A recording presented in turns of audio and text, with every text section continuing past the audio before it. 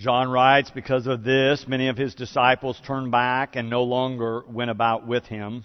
So Jesus asked the 12, "Do you also wish to go away?" Simon Peter answered him, "Lord, to whom can we go? You have the words of eternal life. We have come to believe and know that you are the Holy One of God." This is the Word of God for the people of God. Thanks be to God.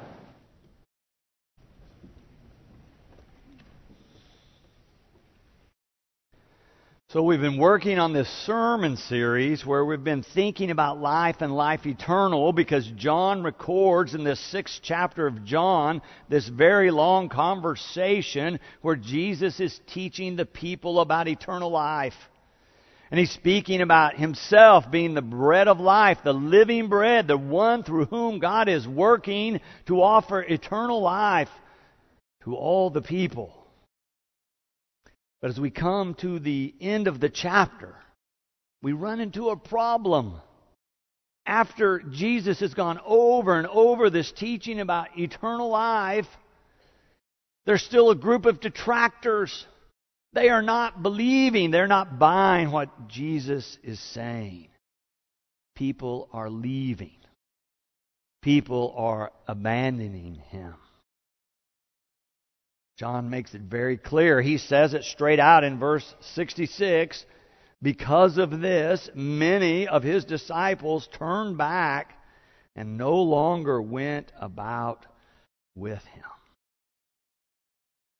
From the very beginning of this Jesus movement that we are a part of, John makes clear that some believed and some stayed and others did not believe and they left.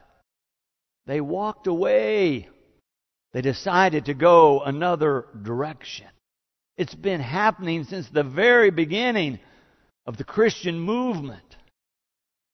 Pastors find this interesting because all of us have experienced being moved to a new church, and some of the people there liked the previous pastor better, and so they left. Or they didn't like how a person preached or what they said or how they interacted, and they decided it was better to go another way. And so it's comforting in some ways for pastors to see, oh, it happened to Jesus too. Not bad company. We still do not desire it. We prefer everyone stay. And yet it is interesting to notice in John that this has been happening for centuries. It happened in the 1st century. It happened in the 2nd century. It happened in the last century. It's happening in this century. Some people stay and some people don't. Researchers have found in the last 50 years, as they have studied people's behavior in relationship to church attendance in America, that advertisers have taught us to be really good shoppers and to expect to find something that fits our preference.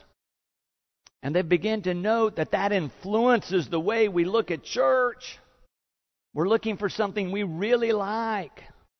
We've become, some say, church shoppers, where we're going from place to place trying to find something that fits our preconceived notions of what faith should be about, trying to find the gospel product that matches what we want to hear. For those of us who watch the American church scene, we see the shopping mentality begin to invade who we are as people of faith, and people moving from church to church to church, trying to find just the right flavor they want to be a part of. But it is a voluntary organization. It's part of the genius of our country that our founders saw that freedom of religion was a really important thing for people to thrive and for a country to do well. They believed it was important to have a separation of church and state. So we don't have to go to church. We don't have to go to any particular church. We can go sometimes and skip other times, and no one in the government says a word to us because we have the freedom of religious expression. And we can organize ourselves and worship in whatever style, with whatever music that we want to choose. It's a great blessing, in fact, that we have this freedom that I think often people take for granted and forget how precious and rare that it really is. And yet, as we look at church attendance and church participation and the growth of one church over another, a recent poll found when they were asking adults in America if they'd ever changed their religious preference during their adult lifetime, 42% of them said, "Oh yes, I have changed." So we exercise our freedom of religion and expression a good deal in the United States of America. And I understand, I haven't always been a pastor. I sat in a pew for years. It's hard to sit there when you think the preacher is dull, or you think they're wrong, you don't like the way they present. It's so easy to decide, I don't need that, and either quit altogether or go someplace else. I understand the difficulty of that. As a district superintendent, week in and week out, I sat in a pew listening to other preachers. Some of them did well. A lot of them did not. And it was hard to sit there. I didn't have to go back the next week. I had to go to another church. Gave me a little more leeway than maybe you feel. But I understand it can be difficult to make the commitment and then stay with it through the ups and downs of church life. But it can be a blessing that you can go where you feel you're best led and fed as a Christian. We have guests come through these doors every week into worship, people we have not met before, that are wondering if this might be the place for them. If this might be the church where they would feel best led and fed, where they could continue their spiritual journey, where they could grow as a disciple of Jesus Christ. They're on a search, and we try to welcome them and value them as they come, and hope and pray for them that they can find a place where truly they feel they can meet and connect with God. And if this be the place, we rejoice with them when they join the church and make a commitment. Of course, this freedom of religion raises some temptations as well. We know from research, more and more Americans are deciding they don't need any kind of church participation. They're on a spiritual journey, but they're not interested in gathering with a group.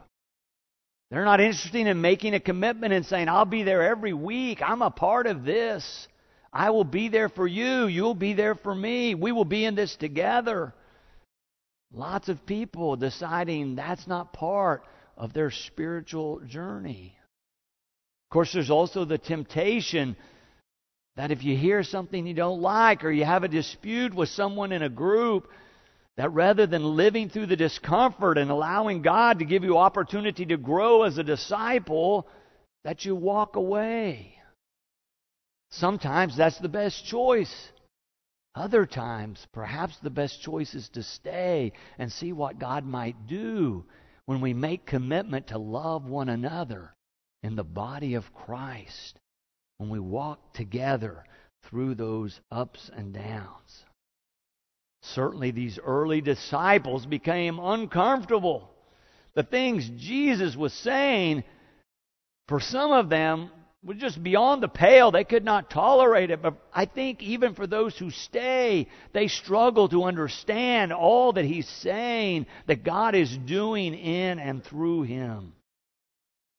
John writes, as the many hear Jesus teaching about these things, they turn back, as John says, and follow Him no longer.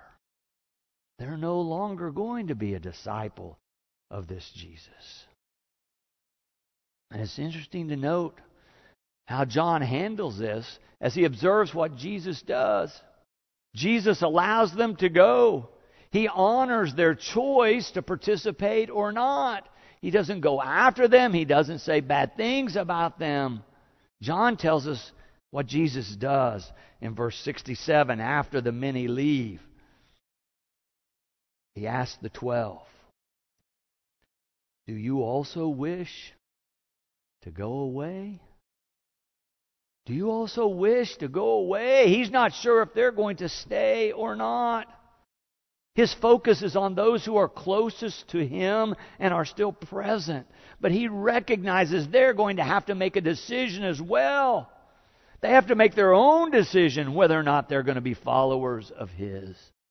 And that's been true throughout the generations. That each and every generation and each and every one of us have to make a decision whether or not we're going to be a committed follower of Jesus Christ or not.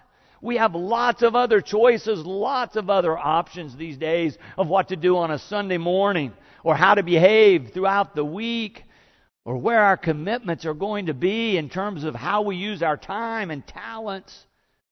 We have to make a decision for faith if we're going to be a growing disciple of Jesus Christ.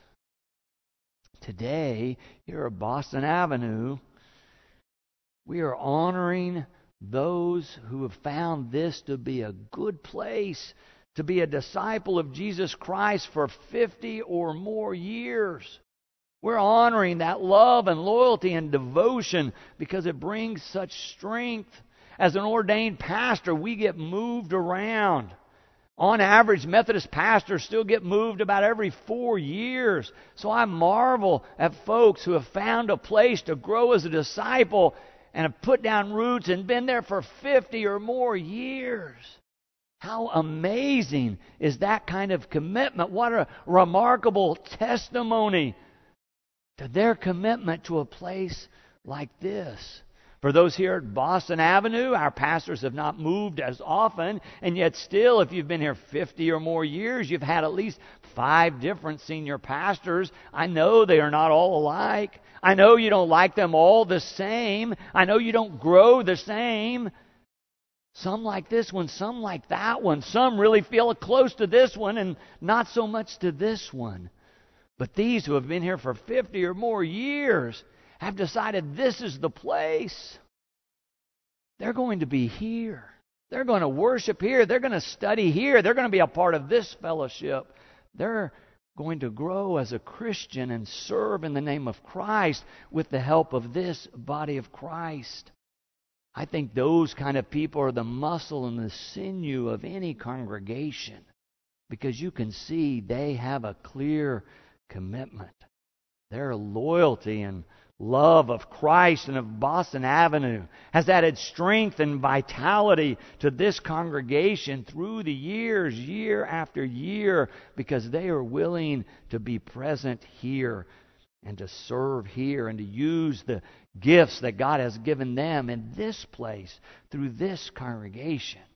For those of you who are in that group of 50 or more years, we are delighted that you are here. We're so glad that you've decided that you can make a contribution here and that you can make a difference and that this congregation can make a difference in your life as well.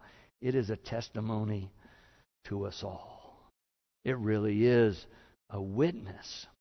As I was talking to people yesterday, we had a brunch for those who could come who had been here 50 or more years. And I continued to hear this theme that they said, oh, there's no place we would rather be.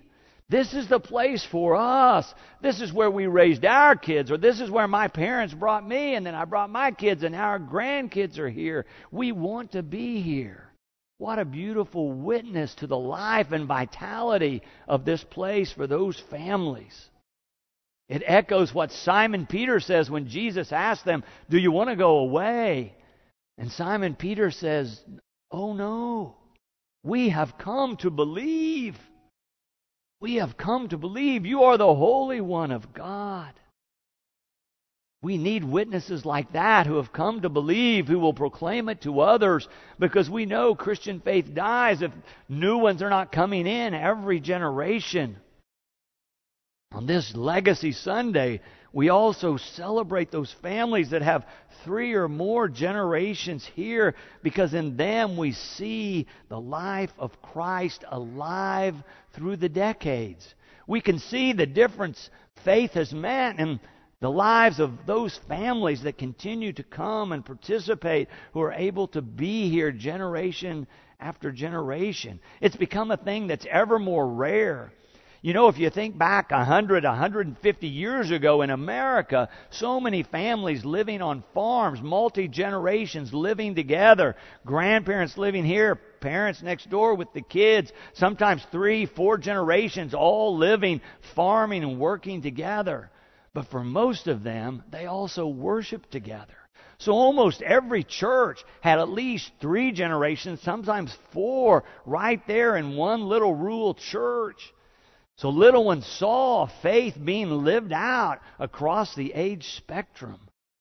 But as America has grown and become more urbanized and more mobile, so many of our smaller churches no longer have 4 generations or 3 or 2.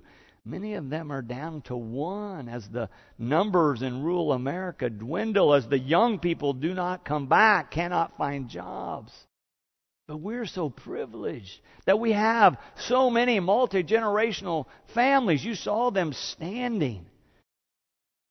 What a wonder it is that here at Boston Avenue we have such a great visible reminder of how faith gets passed on one generation to the next and then to the next.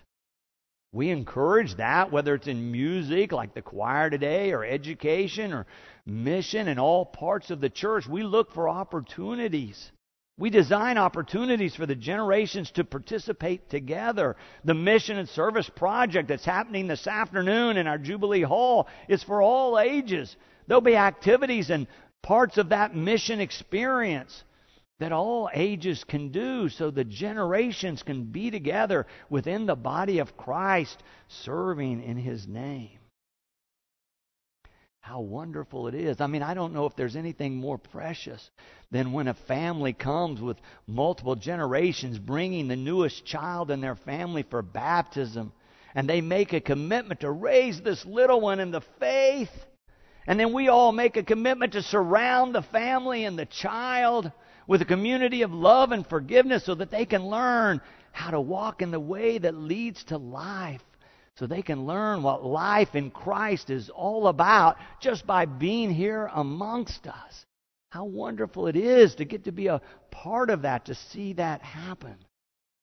Or when children or youth come and lead in worship and have that opportunity to sing or to read a scripture or say a prayer, and they're surrounded by multi-generations worshiping with them, they get a glimpse of what the body of Christ is all about.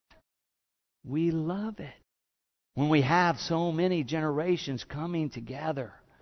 We want all ages to join with Simon Peter and say, "Oh, we have come to believe. We have come to believe." It's so wonderful to be a part of someone else's experiences of coming to faith. I think that's what we're really all about here at Boston Avenue, is sharing the love that has endured here through the ages, the spirit of wanting to share the love of God in Christ with somebody else. I think that's what we're all about here at Boston Avenue, telling people about the Lord of love. We want to love people into the family of God. We want to love people into the family of Christ. We want to love people into this part of the family of Christ we call Boston Avenue. Over these last several weeks, John has reported to us that Jesus says it's so important to recognize that God is at work in the world. But more than that, he says it's important to recognize that God is at work in me, is what Jesus said to those who would listen. God is at work for eternal life and life abundant. That's the offer, Jesus says. But in that brief text we read today, we see also that Jesus is giving each one of us an opportunity to make a decision, to make a commitment, to say, "I've come to believe. I want to be a follower of Christ. You can count on me." During this 125th anniversary year, let us take up the mantle of faith and devotion that so many have carried before us. Let us take up the mantle of love and loyalty and commitment so that this place might continue to thrive. Let us be the people known as those who love people into the life abundant and life eternal, as Jesus says, that God offers us in Christ Jesus our Lord. What a wonderful day. What a wonderful year when all of us pick up that mantle of love and say, I have come to believe. Count on me. Amen.